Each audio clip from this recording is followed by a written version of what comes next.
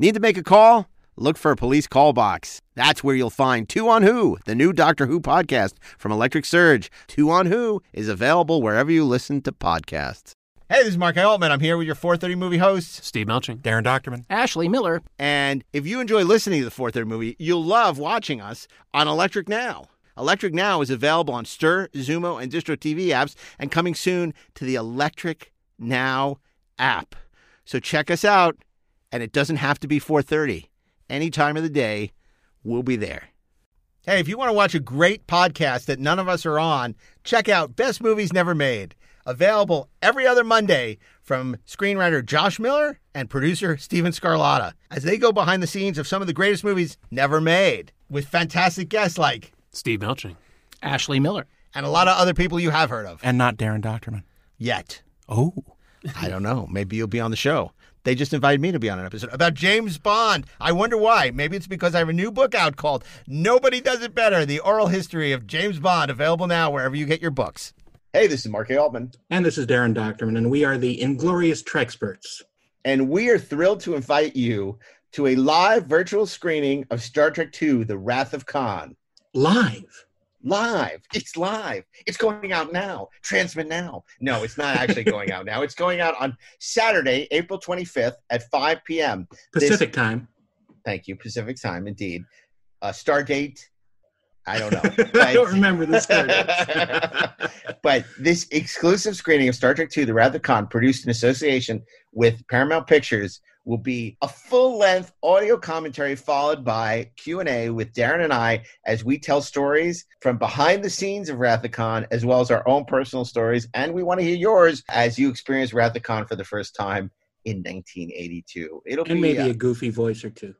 Maybe. Although Gene didn't have much to do with Star Trek II, so I don't know if Gene Well, I think we'll be hearing about that, too. It's going to be a lot of fun. We're really excited about this, and we look forward to you joining us on Saturday, April 25th at 5 p.m. Pacific Standard Time on See Alive using your Google Chrome browser to join us for an exclusive screening of Star Trek II, The Wrath of Khan, and find out what it's like to be buried alive. Buried alive. Buried alive.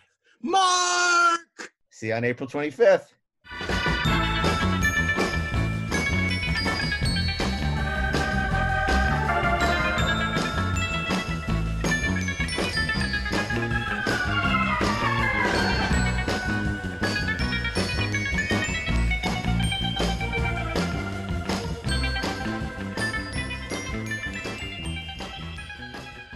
Hey, this is Mark A. Altman. And this is Darren Doctorman, and we are the Inglorious Trexperts. And welcome back to the John H. Gill Memorial Podcasting Studio here in downtown Los Angeles. This is the 22nd century, the land renewed, the air and water pure again. The conflicts of the past are gone. It is a new earth, new peoples and new customs. In some places, bizarre savagery. In others, advanced cities. Everywhere, new challenge and new adventure. And this is also the story of Dylan Hunt, lost in 1979 in a suspended animation accident. Over a century and a half later, in the year 2133, he was found and awakened by the people of this city called Pax, peace. The one place on Earth which escaped the final conflict of the 20th century. The one place on Earth where civilization did not perish. Dylan Hunt is one of them now, leader of a Pax science team exploring a much-changed world. Part of the Pax dream of rebuilding on Earth a new and wiser civilization. Their mission is mankind, rebirth of planet Earth.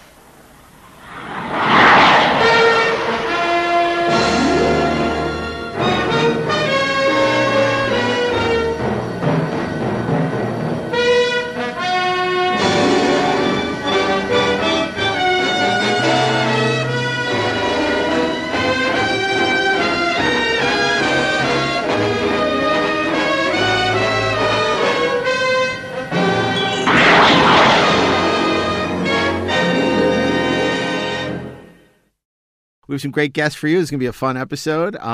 First, returning champion, Mr. Ashley Miller. You know him as the writer for such movies as Thor and X-Men First Class. Also producer, writer on Fringe and Terminator, Sarah Connor Chronicles, and Black Sails, and the upcoming secret project at Netflix that we can't talk about.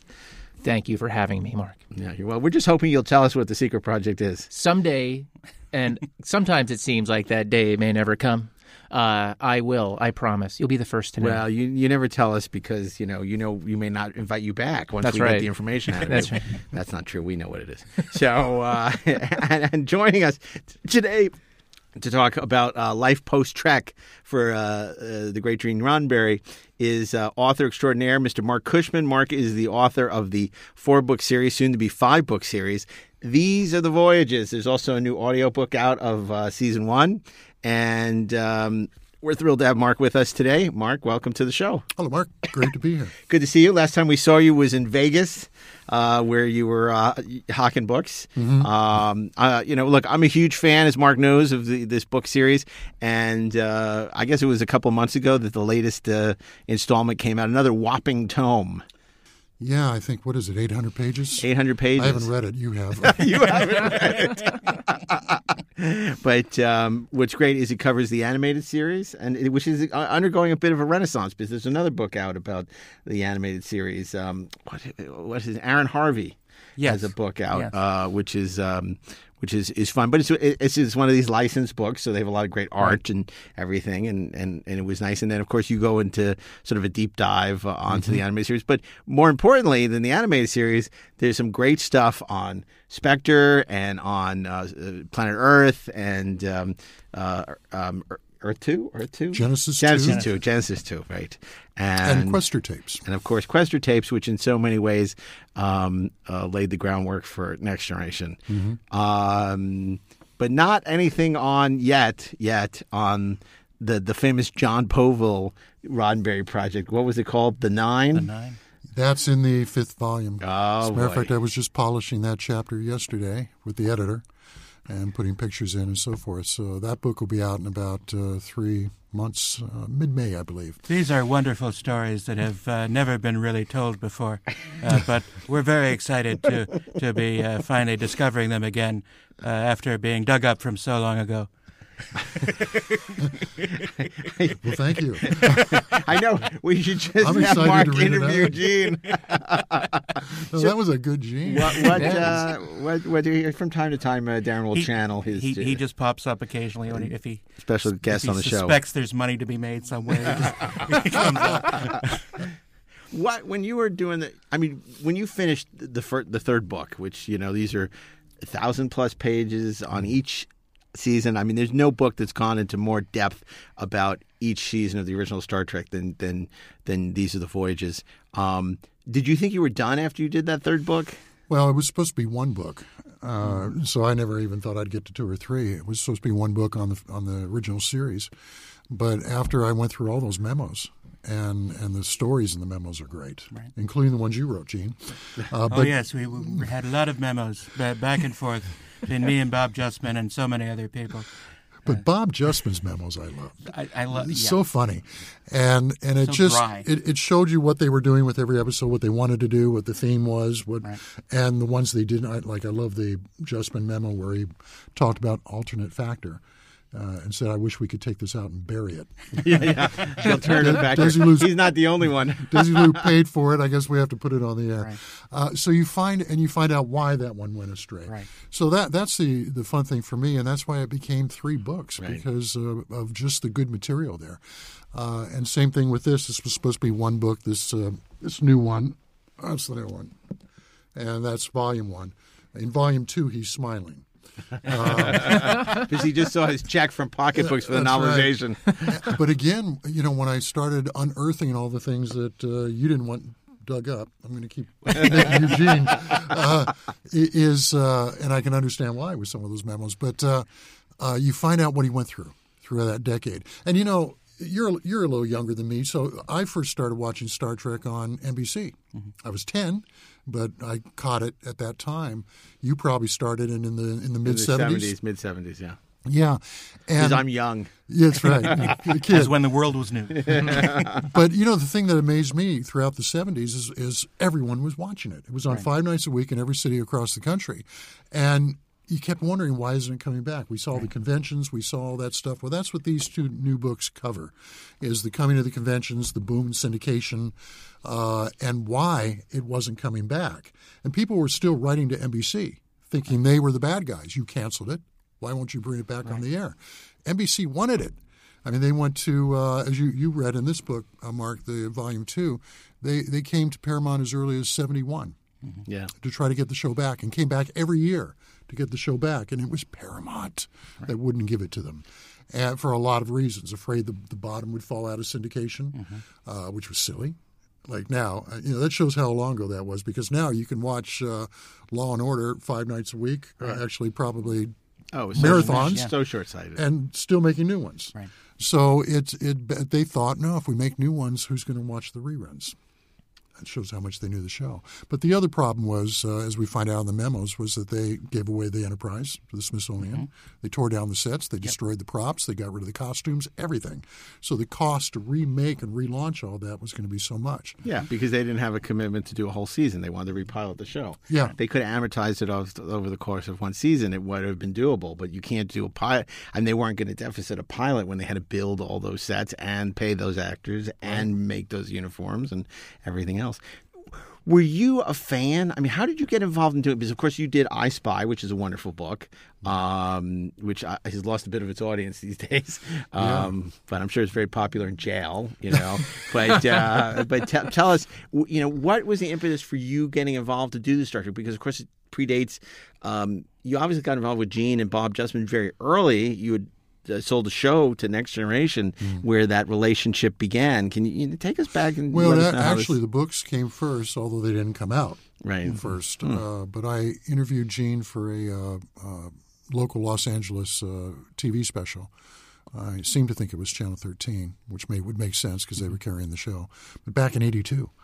Oh, wow. Okay. Yeah, and I was just getting going writing at that point, but I was working for this company, and they said, who knows anything about Star Trek? And of course, I'm in your movie. I mean, basically, I'm that same person in your movie. And so I put my hand up, and I said, I love Star Trek. And they said, okay, you need to go to Paramount and interview Gene Roddenberry. So after I changed my pants and everything, I was okay to go down there. No, I was nervous as hell. And so I interviewed him for that show, and I just asked him at some point because I love the making of Star Trek, as we all did. Sure. The book from '68. But it came out while the show was still in production. It didn't cover. It was contemporaneous. It didn't cover the 3rd season. Yeah. Really, and very few of the episodes. Mostly the pilots, getting it launched. That. So I asked him if he had kept those type of memos for everything. And there was 40-something boxes of memos, and I'm talking boxes like this, So he gave me permission to do it, Susan, come in here and copy 40 boxes of. No, she would actually give the stuff to me to take out of the studio and copy it. I mean, that was the trust, back then. You still didn't even know what the value was, I guess, which is surprising because he was doing Lincoln Enterprises. You would think handing this stuff to people, so all the scripts and everything, what's going to happen, but that's how he was. But also, he was going through a bad situation, and I'm finding out now with all the research into the 1970s is Paramount had taken Star Trek away from him and given it to Harve Bennett.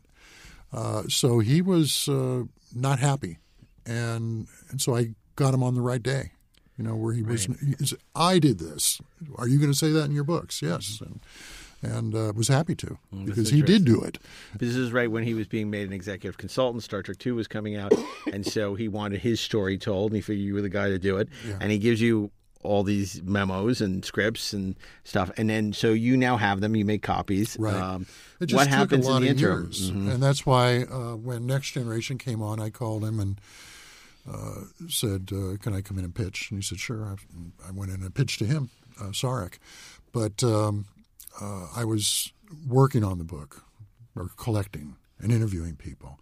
I'd interviewed Dorothy by that point, but I hadn't interviewed Bob Justman or John D.F. Black or a lot of the others. I mean, it just took a lot of years to do that. But I think what really scared me and made me take that long to do it is just how much material there was. Right. I thought, oh, God, I'm going to have to go through all this, all these memos, and it's just immense. And how am I going to fit all that in a book? Well, I wasn't able to. I fit it in 3. Yeah. But, when you're reading that stuff, it's a treasure trove. Mm-hmm. And it shows you their thinking on every episode and everything they were fighting and everything they were doing. How they evolved. And how NBC was. And we always paint NBC as just the demon. But even though Stan Robertson, the production manager at NBC, who was assigned to Star Trek, he's fighting them on it. He hates bottle shows. Mm-hmm. So he was always fighting them on that. Charlie X, he says, can it take place on a planet? And Roddenberry writes back and says, no, because you would just run away from him. The only way he's a danger is if you're trapped on a ship with him and there's nowhere to go. But I loved what you did for Stanley Robertson because, Roddenberry would always demonize the network executive. Mm-hmm. But, Stanley Robertson's a really interesting guy in that he was the first African-American network, executive. Yes. He was very smart. He was young. He was hip. He ended up actually running Bill Cosby's company many years later. And, but, there's that push-pull. It's like, of course, the network, which is paying the same amount every week for the show, wants more planet shows, more fighting, more action. But Desilu, which is, deficiting at paying the cost between what and NBC is, and they don't have any guarantee they're going to get the money back, is saying, you got to make these cheaper. Keep them on the ship. Right. You built those already. You got to shoot it on the back lot. We're not going to go out. Surprisingly, were some of the best episodes. Because of the conflict and the tension that Corbinite Maneuver. The conflict? Yeah, Naked Time, all that. Yeah. So, well, that one too. Space Seed, yes, absolutely. That was a bottle show. And Doomsday Machine. I mean, some of my favorite episodes are on the ship. Absolutely. But Robertson, as we saw in his memos in these books, came up with a lot of good ideas too. And he was the one who was always pushing Roddenberry to quicken the pace. He would say, you got to grab them in the teaser and grab them so hard they're not going to switch over to the other networks. And so they wanted more action. They wanted more fighting. They wanted more romance with Kirk kissing the green women and all that stuff. That was coming from NBC. They were pushing that. And even though they fought against Spock in the pilots, afraid that the South wouldn't watch the show because he was too satanic looking, by the 4th, 5th episode when the fan mail was pouring in, now NBC's writing and saying more Spock. Right. So you really see what they were going through, and you see why the creative decisions were made for certain episodes and the type of things that they were doing in the show. Well, now the same deal with the 70s. You see all the walls that were being put up about bringing Star Trek back from the studio that owned the property. Mm-hmm. And finally, NBC said, come on, give us something. So they gave them the animated show. Yeah. Don't have to rebuild the ship. Don't have to rebuild anything. And but they wanted it in prime time. And so they finally, in the next volume that's coming up, Mark, because I know that's what you want to know about. You don't want to know about something you've read already. But finally, NBC comes and offers a full season commitment and a 2-hour movie premiere. And even when they did that, Paramount said no, because now Paramount was thinking, hey, maybe we should launch a network and use Star Trek. So you get all that, and you see how close. Phase 2 has been misreported in other books. They all say that it basically the plug was pulled by August. They started developing the show in like June, July, and there's another book out there that says on August 1st there was this meeting that took place, and that was it. Now, I've got all the memos, and they were still developing that show, and they were still planning on going into production with that thing. 77, right? Yeah, 77. And finally, when November came along, they pushed it back. The premiere was now pushed back into 78. Mm-hmm. It was going to be like spring, and then it got pushed in the summer, and then it was pushed to the fall. So people started thinking maybe this isn't going to happen. But they were still preparing it, believing it was going to happen. They had 13 scripts written, ready to go. Which goes along with that theory that it wasn't Star Wars that encouraged them to make a movie. It was Close Encounters. Mm-hmm. Yep. Because that came out in November. Yep. Well, but they also it was the 1-2 punch. Right. They also didn't want the bad press from canceling the TV series. Right. So there was a while where the TV series was still in prep, but they knew they were doing a movie, and they just hadn't pulled the plug. That started in November. Yeah. So when I read articles and another book that's out on it from years and years ago, I thought, Jesus, they just were starting, and on August 1st, the whole plug is pulled. And that came from a quote that Bob Goodman did in an interview. Goodman, yeah. Well, but none of the memos back that quote up. Right. So it was still going strong into November, and that's when they were still having scripts coming in through into February of the following year. Wow. They were still rewriting the scripts and bringing them in. But they had a feeling at that point that they weren't going to get around to shooting those. Right. So then with Close Encounters, following on the heels of Star Wars, now it's going to be a movie. They grabbed that 2-hour TV episode and turned it into the big budget. And Paramount's thinking, well, this was written for TV, but if we throw a lot of special effects in, maybe it'll feel like big screen. Well, when I ask you, because there's that old story, when Man Who Shot Liberty Valance, print the legend. And, with Gene, there's a lot of parsing reality from the legend. And, how much of that did you have to do in writing your books? It's sort of like he would go to conventions and tell a certain story which had no bearing in reality, and then the memos, to a certain extent are more accurate about, so, how much of that, and did it change after he died in terms of the way that, did you feel you had more freedom to tell the story or? Yeah, it always does when somebody dies, but you're not, because I don't like to hurt people.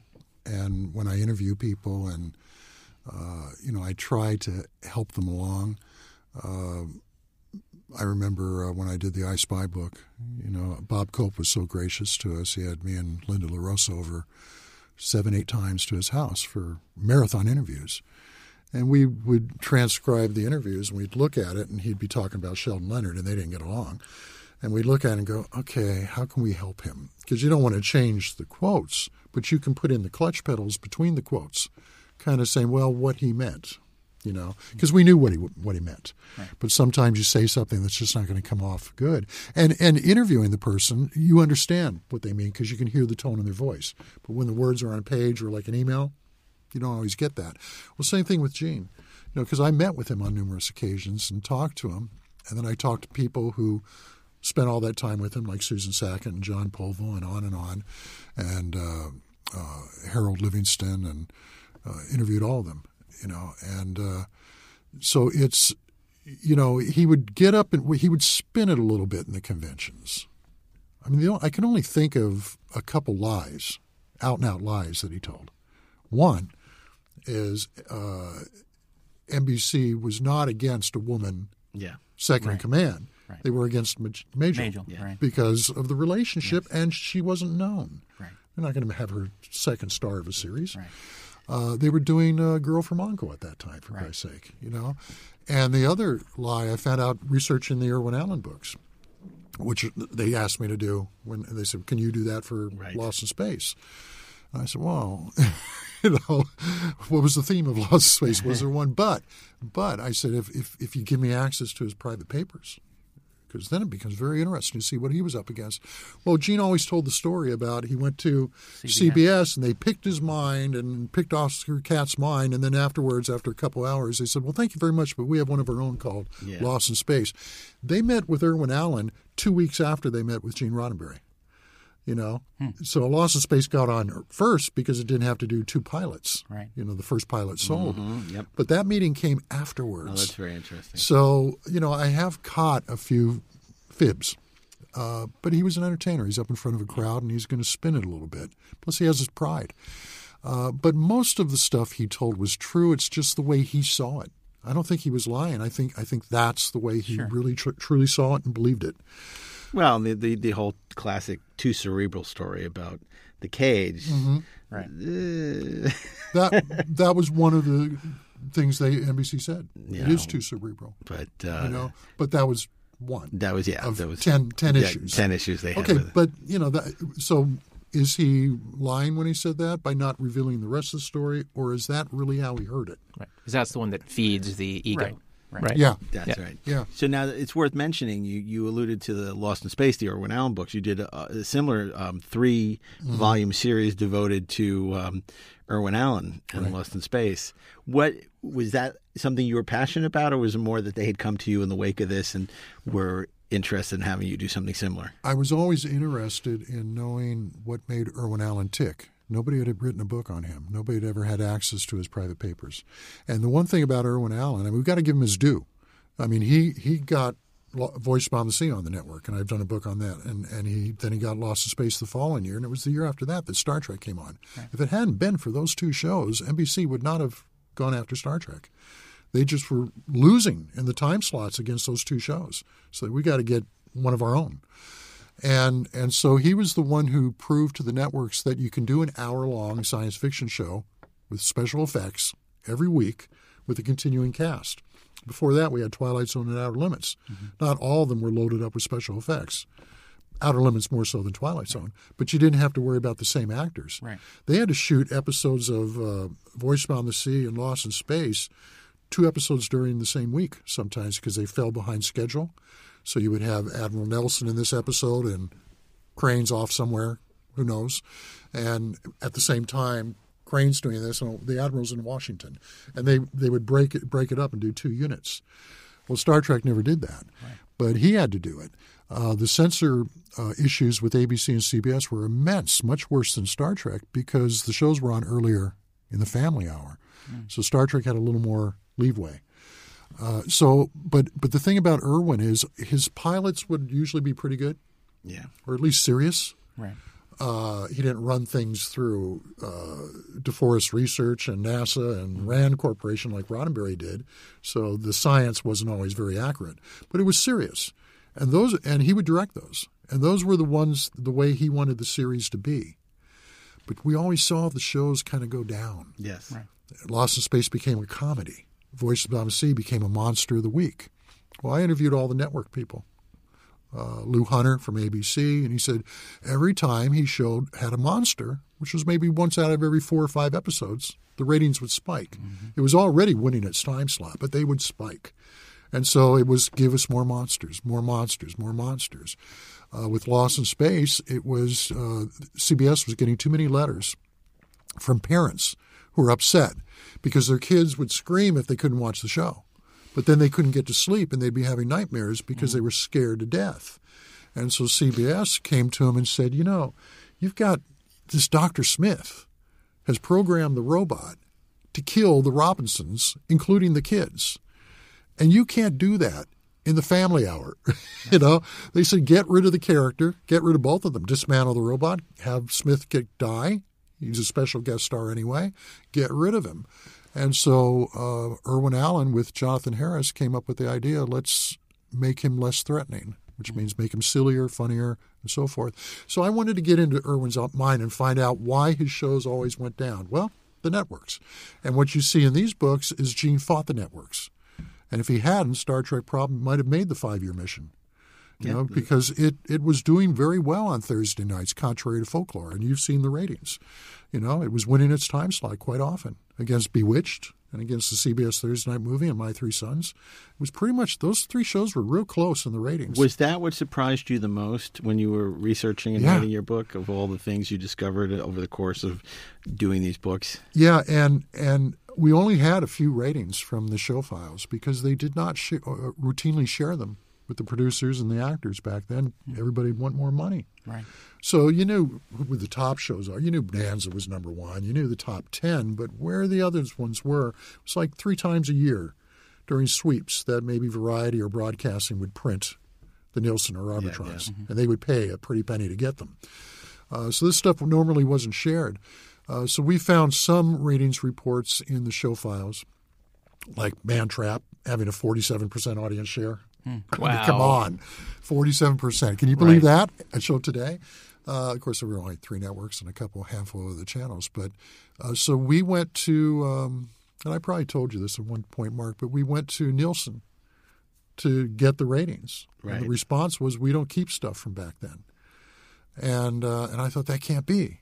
My publisher's not telling me the truth. I called, got the same story. And then on a whim one day, about 6 months later, I called up and I said, I want to license the ratings for Star Trek from the 1960s for every week.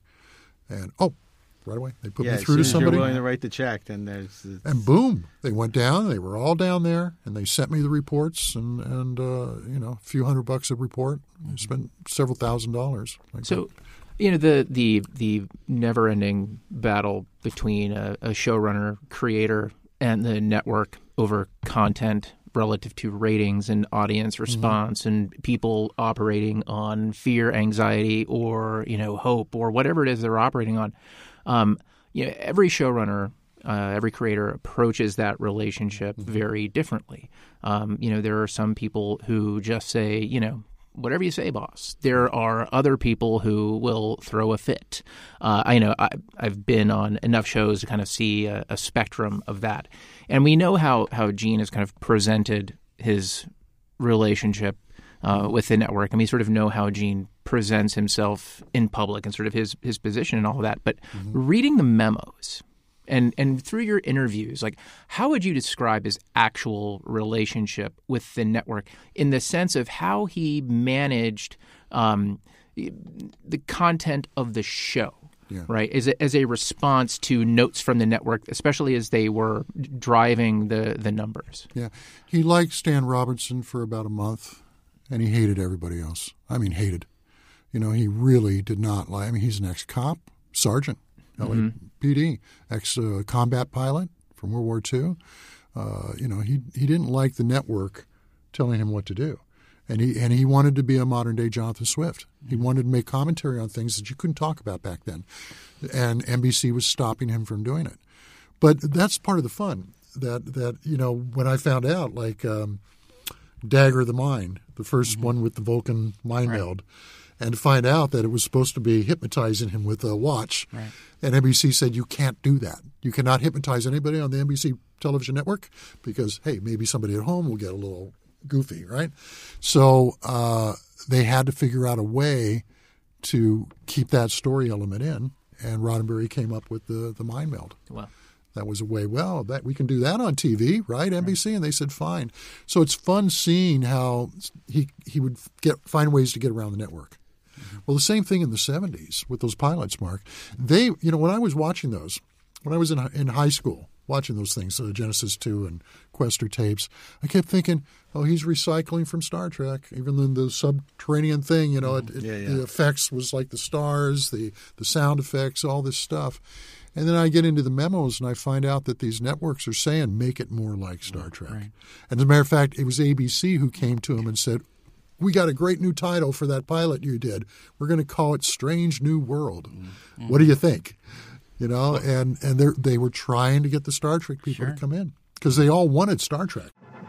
Tonight, WGN Television presents the amazing story of Questor, a science-created robot with superhuman powers who will stop at nothing to find his creator.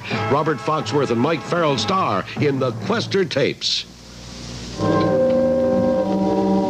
You are simply an ambulatory computer device. Will you accept that much? Completely.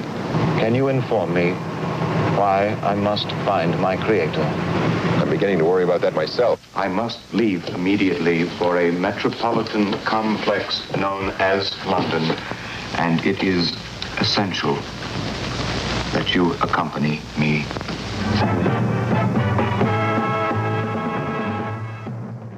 Well, before we talk about that, I want to, we didn't really talk much on the show, but somebody who I think more than anybody, you did a really great job of sort of showcasing his importance to Star Trek or his role on Star Trek and sort of gave him a second life, which John D.F. Black, I think the book's really shone a light on his contribution to Star Trek, which had been largely overlooked until your first book came out. Right. And, it was shortly before he died, which is a wonderful thing. What can you say about sort of, John and, his importance, early on to Star Trek and obviously a little bit of his butting heads with, because this is somebody, I know we've done a lot on DC, we've done a lot on some of the other people passed away, but we haven't really talked about John. And obviously you got to know him very well at the end of his life. He was the third most important person during those first 16 episodes. I would put Bob Justman above John D.F. Black. Yeah. And if you read the memos, you see why. I mean, they're not just funny, but the notes are so right on, and perfect. Well, John's notes were good too. But he didn't write as lengthy memos usually. So Roddenberry was getting more feedback from Bob Justman. And Roddenberry was rewriting all those first 16 scripts. I mean, more than half of the dialogue you're hearing is from Gene Roddenberry. Corbinite maneuver, everything. I remember Paul Snyder said the only thing I recognize on my episodes when I watch them on TV is my name. So Roddenberry was rewriting those things and setting the tone that then Gene Coon would come in and follow and modify, making it a little more human, a little more humorous. But John D.S. Black, his contributions were major. And when you just think, I'll just answer it this way for you. He's the guy who came up with the words, space the final frontier. Yep. Not Roddenberry, John. So he was very important to get it going. But yeah, he and Roddenberry butted heads.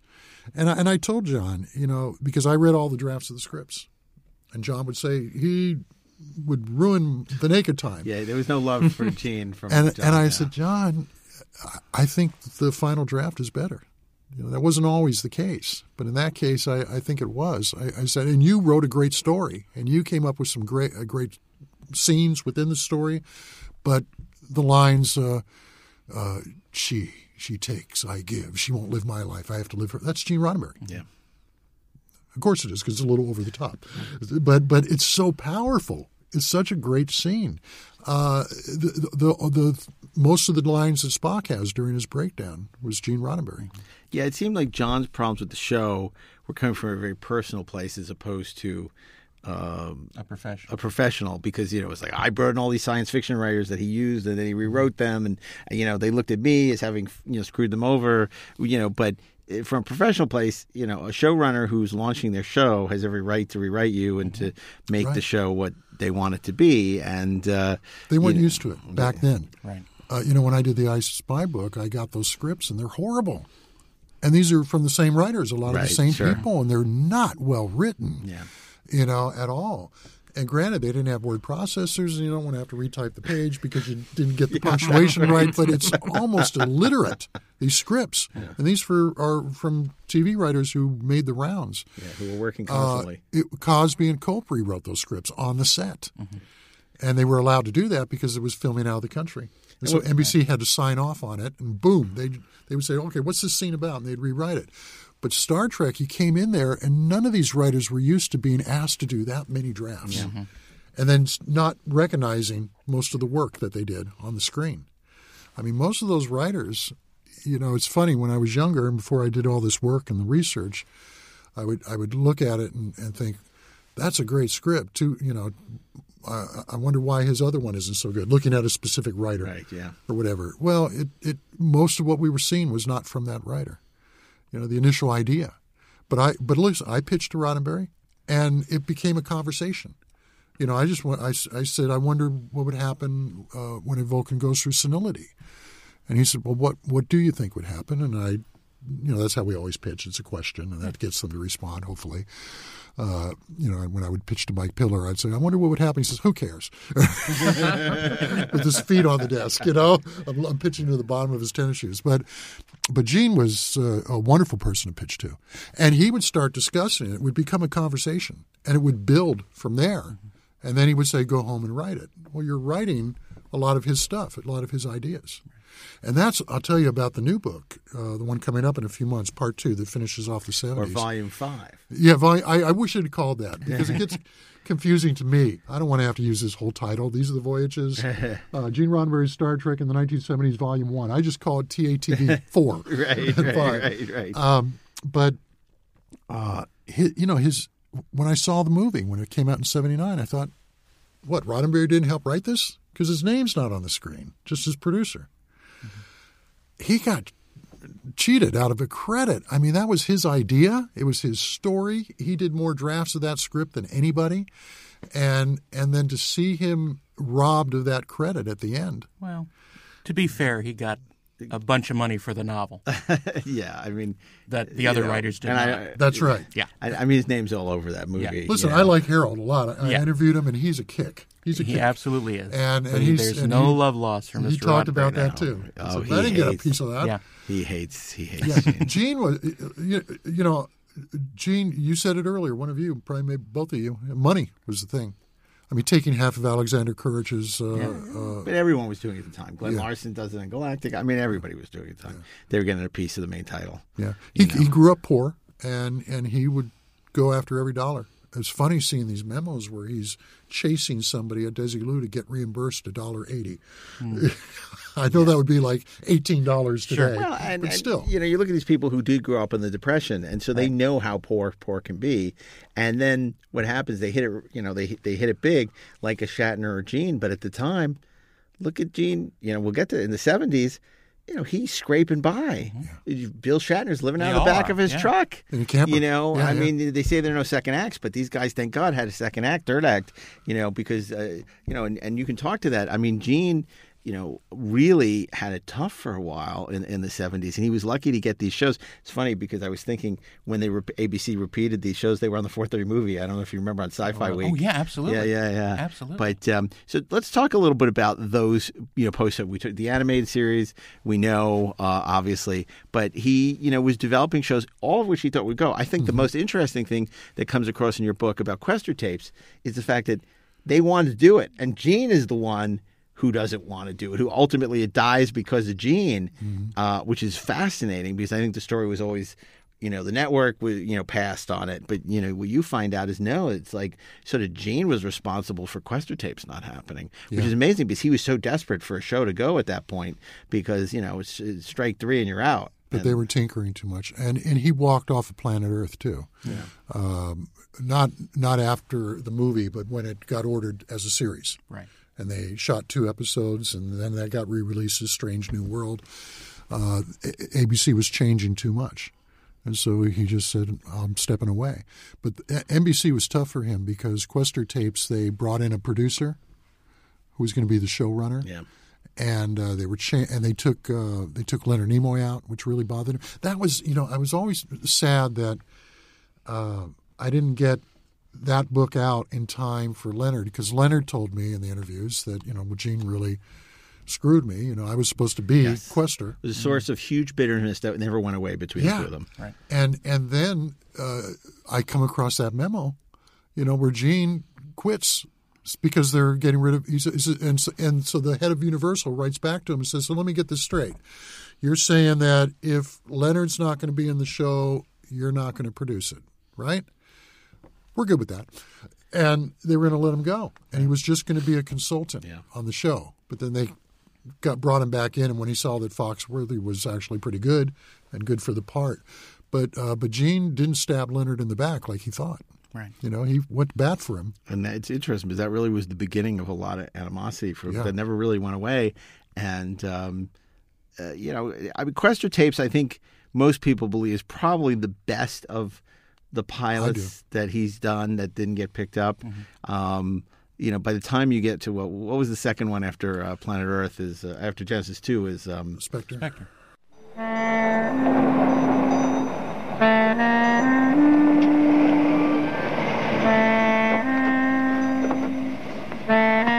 I'd come here to meet a man I vowed never to see again. He was vain, arrogant, selfish, but his brilliance was still irresistible.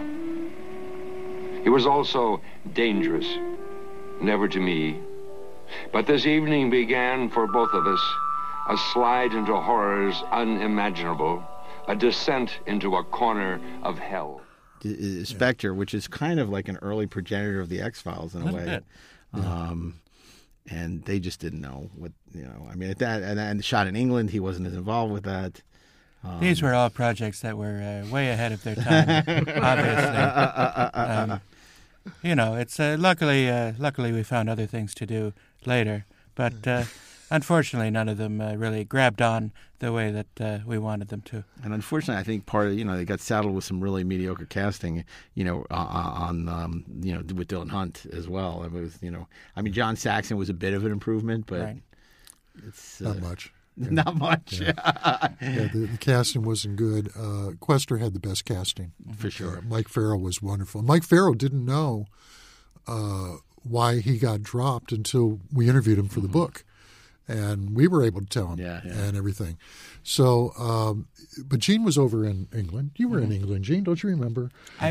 There's so many things that I don't remember from that time. From the 70s? A little too much LDS? Yeah. No, Gene was there for the entire production. Oh, was he? Okay. Yeah. But he was going down at night to some of the adult district in London. You don't remember that? I'm sure there was a lot of research being done on this and that. On the occult. No, he was there, and he wanted Culp because he loved I Spy, and that surprised me. See, I didn't know that a series had been ordered for Genesis 2 and a series had been ordered for Quester until I got into the files and found all this stuff. That they were actually writing scripts and doing all that. I didn't know a lot of this either. Well, NBC wanted to go with Spectre, and it was Culp who didn't want to do it. And Culp told me that. You know, he said I was clear up front. I was not committing to the series, and he had it in his contract to where he could choose later. But Gene wanted him so much and wanted to get it going with it so quickly that they grabbed Culp. And then after he had the experience of making the pilot, he said, "No, I'm not going to do this weekly." He went and did America's Greatest Superhero. Yeah, right. Yeah, right. Greatest American Hero. Greatest American Hero instead. Yeah. So all of his pilots got ordered for series, and that was the big surprise to me. But Gene was so burned out from doing Star Trek that he kept thinking he wanted to do it, but when he started dealing with the networks. Yeah. And developing the episodes, it would go bad every time. Well, it's funny that the greatest legacy of Genesis 2 is, that robots return. The genesis of Star Trek: The Motion Picture came from Genesis 2. That Alan Dean Foster pitch that ended up being, became In Thy Image, which became Star Trek: The Motion Picture. And it was all because of Genesis 2. My name is Dylan Hunt. My story begins the day on which I died. My last look at my world was to be from inside a pressure chamber at NASA's underground laboratory in Carlsbad Caverns. Our goal was the development of a form of suspended animation which would allow our astronauts to make longer voyages through our solar system. It had been my decision that our method was ready to test on a human, so it seemed that any risk should be mine too. I had guided the basic research since being appointed chief of the project on February 14th, 1979. I arrived from Washington, D.C. on the newly completed underground sub-shuttle. Perhaps my confidence in our experiment dated from that trip. The Continental Defense Command in Carlsbad Caverns had permitted NASA to build our laboratory in a deep grotto where constant temperatures were ideal for our experiments. By mid-year, we had slowed the aging process in test animals to the equivalent of less than 1 day for every 10 years of sleep. Our problem in reviving the animals was solved when we discovered a strong relationship between the will to survive and the need to reproduce. After the inevitable jokes over the possibility of male and female astronaut teams, massive injections of brain stimulants were found to work as well. By every measurement we knew of, the experiment should have gone perfectly. What we did not know was that a fault, a flaw, existed in the rock strata directly over our heads, and that the slightest ground tremor would be enough to dislodge it.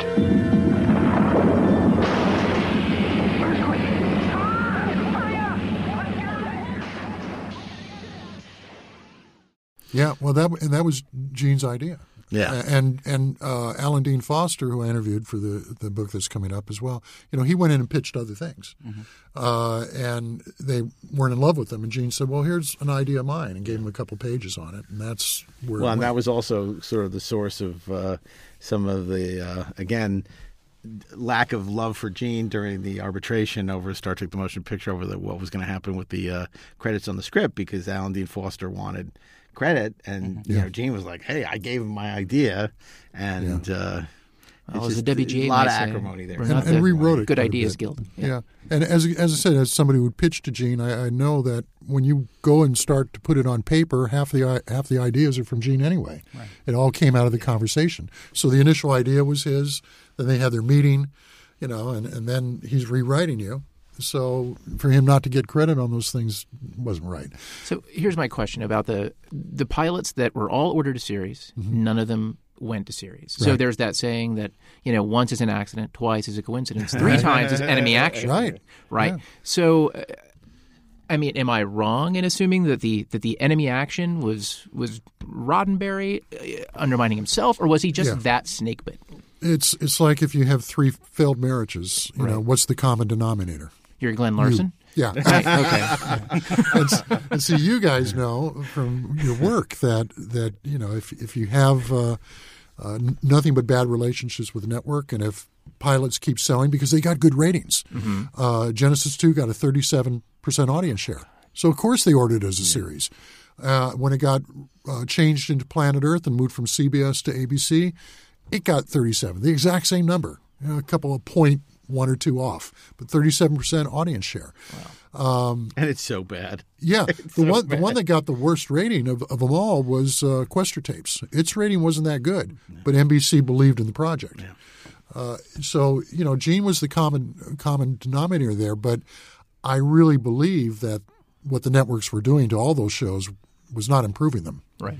Well, and Gene was the greenest writer there was in terms of recycling, because not only do you have Robots Return, you have, Quester recycled his data. Right. He was somebody who knew to take something that worked and would keep doing it until he was able to do it. Right. And it's fascinating to, bless you, it's fascinating to see the evolution of the script as well, and Gene's in there with every draft. But throughout all this time, he was still here and there dealing with sort of different rounds and different stories of working on a Star Trek movie.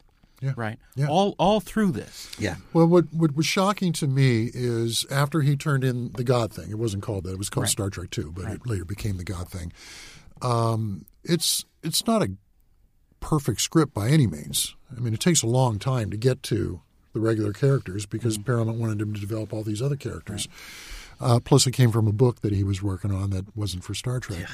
But the thing is there's a lot of potential in there, but it offended Barry Diller. So they killed it, and they wouldn't even give Gene a reason why or notes. And this is the guy who created Star Trek, And but you also got to know your audience. If you're pitching to Barry Diller, who's a very, very religious Catholic, you don't have Captain Kirk fighting Jesus on the bridge of the Enterprise. It's just. Well, let's get back to your comment. It almost seems like he was self-destructive, right? And. But then, he comes back with another idea, and he and John Povil did one together, and they sent it in. And John told me they got a form letter from NBC saying, thank you, but this is not for us. And it was a form letter. It wasn't even personal. From Paramount? From Paramount. I'm sorry, from Paramount. And so when, the guy who created the show, who's under contract to produce the movie, and you're sending him a form letter. Well, but they were also getting super frustrated with him, and then But then he wasn't part of most of the meetings, most of the pitch meetings, the story meetings that took place. About the only one he was part of was Harlan Ellison. Yeah. And you would think that would be the one he wouldn't be part of. Right, exactly. But at least that's the one that would have made him seem like he was the guy in the room that's easy to deal with, right? Yeah. Because you got Harlan sitting next to you. That's really funny. Right. But they were talking to everybody at the time. As a whole new definition of good cop, bad cop. I mean, Robert Silverberg developed it briefly for them. I mean, John D.F. Black. John D.F. Black. I mean, they were talking to everybody. Yeah. And, eventually you get the guys who did... doing Planet of Titans, who did Don't Look Now, Chris Bryant and Alan, whatever his name was. But I don't remember offhand. Alan, what's his name? Scott. Thank you. Yeah. But which was not really a Star Trek script. No, at all. It's a Phil Kaufman script. It's not a Star Trek. And he admittedly, it was, he'd like, I've seen Star Trek once or twice. It's good. And he's just totally fascinated with Spock, wants it to be a Spock-centric show. And, you can't disregard Kirk. There's Kirk and Spock. There's a reason, and McCoy, that it's a troika. And to just totally you focus on Spock at your own peril if it's just going to be Spock. And Nimoy would say that. Yeah, Nimoy knew that. Yeah, even Nimoy knew that you needed Kirk. I consider the Galileo 7 a failure. Right, which is fascinating that he's so candid about that because it was a Spock story. Yeah. Where because this side of Paradise, even though it's a Spock story, there is a major Kirk story happening at the same time. He's losing control of his crew and his ship. So it's a Spock story, but it's also a Kirk story. Right.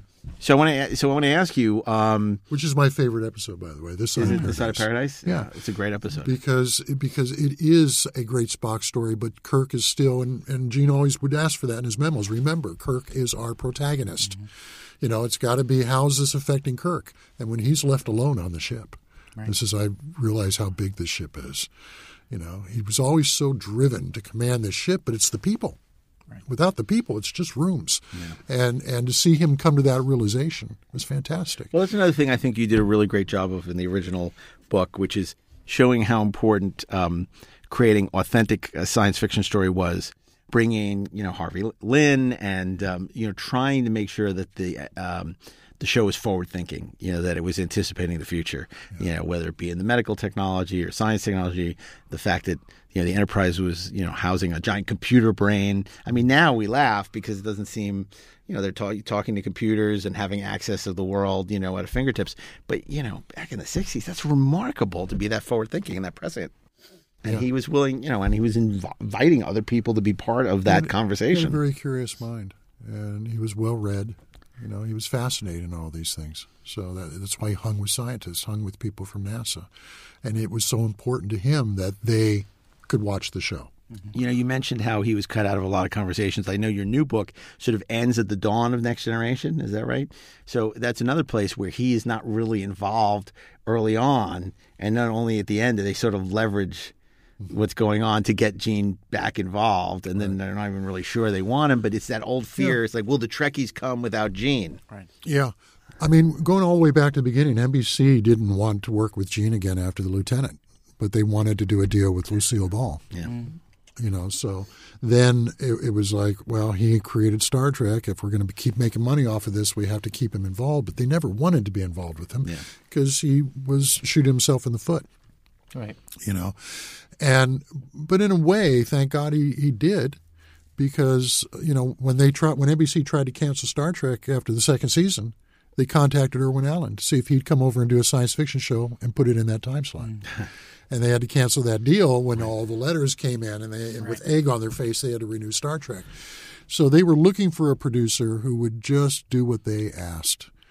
And the kids like your stuff. That's all we care about. Yeah, and I thought in your third book, talking to the kids of Fred Freiberger was interesting. Mm-hmm. I had never seen them spoken to before, and had an interesting perspective. One of the good things I think the book really did also is shining a light on the fact that Gene was a lot more involved with the third season than people realized. Because the conventional wisdom was like, "Oh, Gene washed his hands of this," but not remotely. That's been the real fun of doing all these books, all 5 of them. Is I'm curious. Yeah, I mean, this is my favorite show.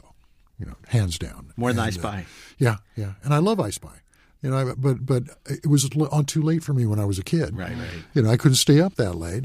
So Star Trek I got to see, and so it hooked me at the age of 11 and 12. And you just always, we always loved the music from when we were in junior high and high school, even if it's not as good as other music. But that's our favorite people. Yeah, it's way better.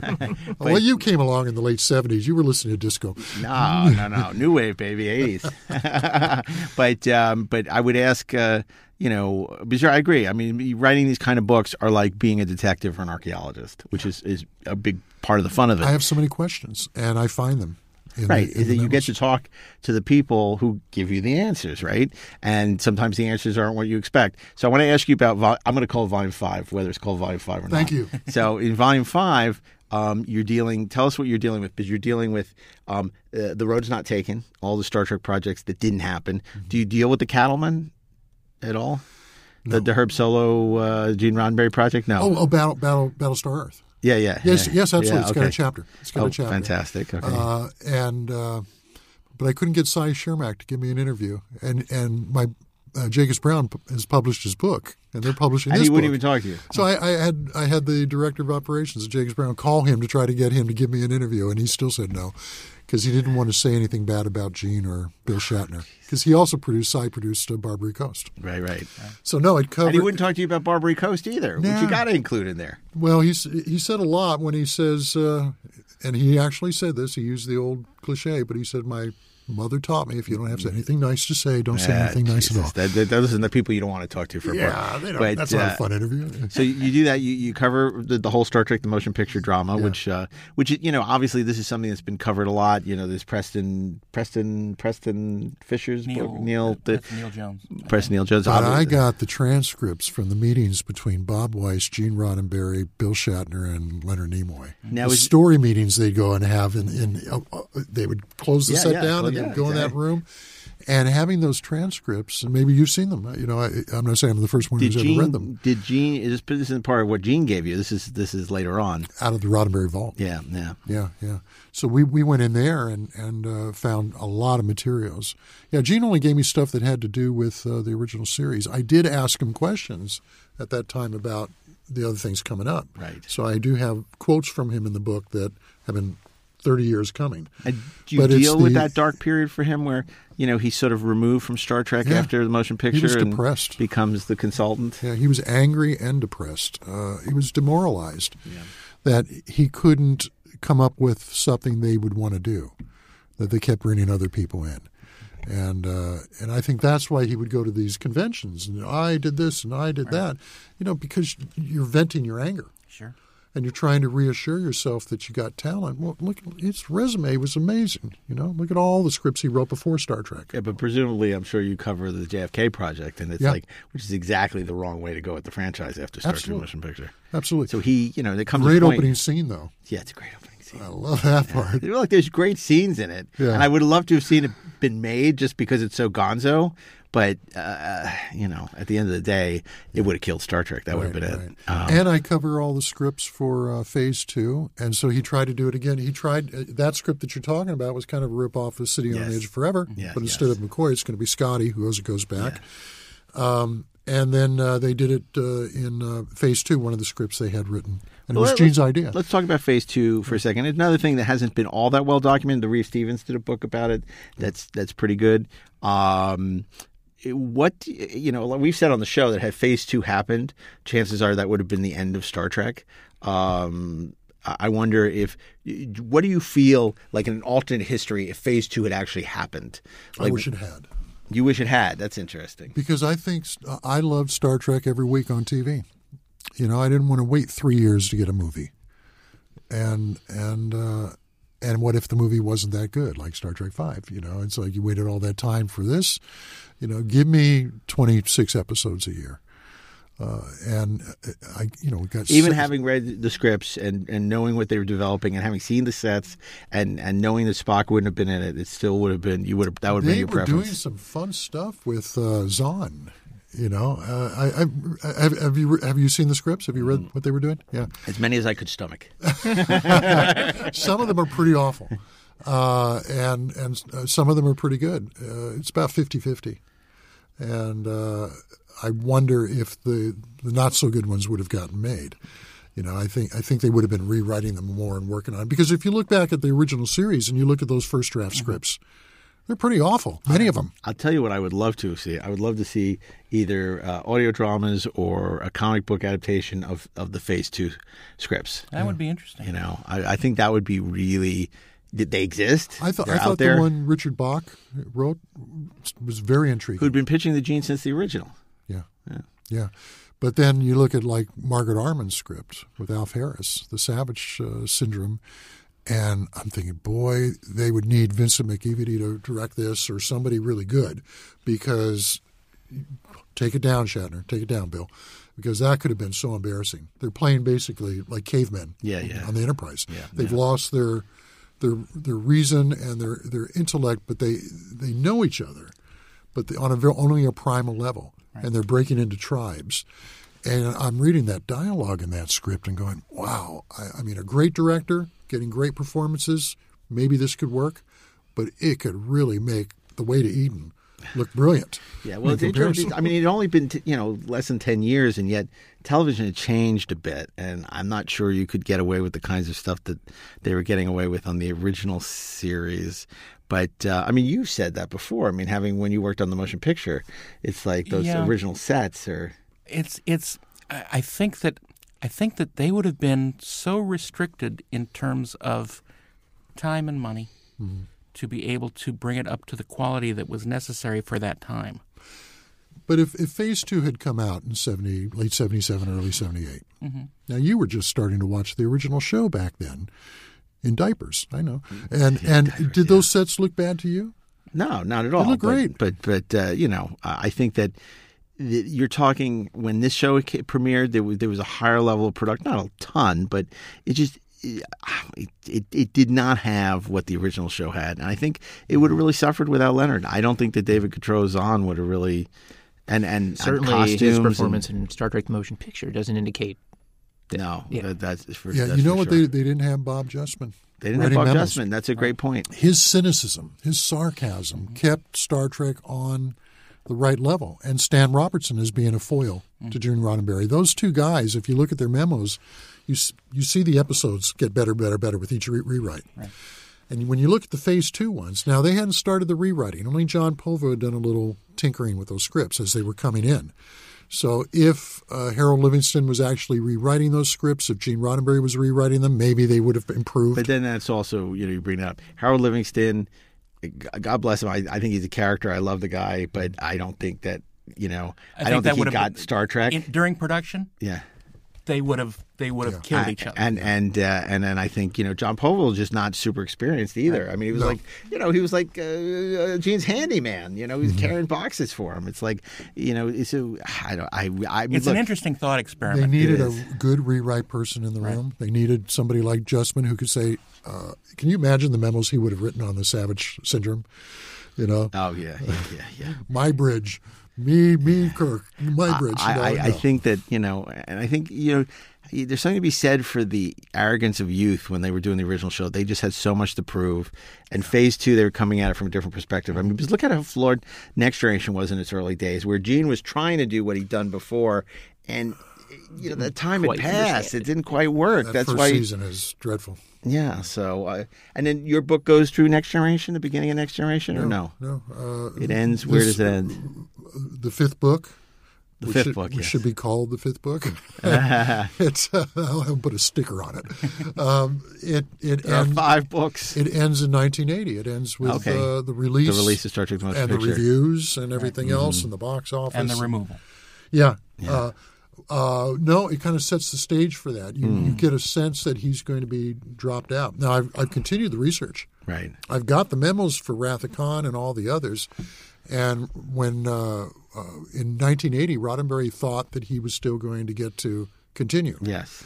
And he submitted a story, and they rejected it, and suddenly Harv Bennett's brought in.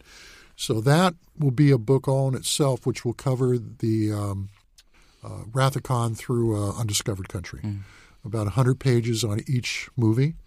I've already got all the memos, and I've been talking to people about it for years, so I can do if the next one sells okay, right, I will do that. But that also comes to the point where, the business is starting to change.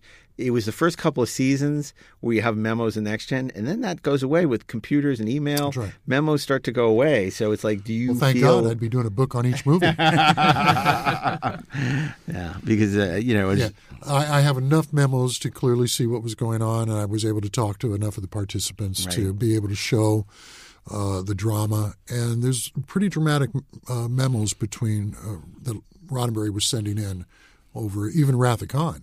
But the other movies as well. There's some great He was really Roddenberry upset that they were going to kill Spock. He was even more upset, or equally upset, that they were going to blow up the Enterprise in the third movie. And he fought against these things, tooth and nail. So he maybe next time you come, bring some of those memos and we'll read them. Well, I was going to say, anybody who doubts... You can read the Gene memos. Gene's insight into... We've done it before. Gene's value. All you have to do is read his memos on Star Trek 3 to see Gene got Star Trek. Gene had such his memos to Harv Bennett. He starts off very polite, and by the end, he's really but he's not wrong. Right. He's not wrong, and I think for the most part, 80% of what Gene is saying would have made it a better movie. Yeah. They stopped listening to him. Well, as the studio said. I'm afraid people are going to have to stop listening now. To us, yeah, because we're out of time. So, look, tell us. I just gave you a good exit there. So, Volume 5 is coming out when? May. hopefully. Right? No, I'm in the. You're on track. I'm You're in the home stretch. Totally. Okay, I had to take a break. So this May, people can get Volume 5 of this ever-expanding series of These Are the Voyages. And if enough of you buy it, I'll do the other ones we're talking about. If not, I'll let somebody else do them. And Volume 1 through 4 are available now, and the audiobook of Season 1. So these aren't available in bookstores. Where can people get them? Well, they are, but there aren't any bookstores anymore. Right. Yeah, you can get them at Barnes & Noble, but you can get them on Amazon, anything. You can get anything on Amazon. Yeah, okay. But they got enough money. So I always say get them directly from the publisher. Because you'll sign them. And you can do, the easy one to remember, forget their name, just type in thesearethevoyagesbooks.com. It'll take you to the website because those come signed. They can be inscribed. And I'll get some of the money. Great. Where if you buy it through Amazon, hey. Well, that's great. Well, look, Mark, we appreciate you joining us. We hope you'll come back when the new book comes out. And some memos. I love that idea. Yeah, bring some memos with you, and we'll chat. We'll get Gene down here to talk about them. So anyway, thanks, everyone. And thank you, Ashley, for joining us. Darren, as always, for joining us for Inglorious Trexperts. If you're a fan of the podcast, you may want to check out Electric Surge's other podcasts, like the 4:30 Movie every Friday and the Rebel and the Rogue, a Star Wars podcast every Tuesday, and the upcoming 2 on Who, a Doctor Who podcast. Also, Best Movies Never Made every other Monday. You can also watch our video podcast and all your favorite Electric Surge podcasts on Electric Now, available on the Distro TV, Zumo, and Stir TV app, as well as the upcoming Electric Now app. And if you've enjoyed the podcast, please rate us 5 stars. Like there are 5 books in his series. 5 stars. Not 4, not bloody 3, not 2, 5. And we thank you for all your support. And, of course, a very special thanks, speaking of supportive, our great sound engineer, Mr. Bill Ritter. Woo! And everyone here at Electric Surge Network, and producers Natalie Miscali. And, of course, Dean Devlin, without whom this show would not be possible. Until next week, keep on trekking, ingloriously, of course. Engage.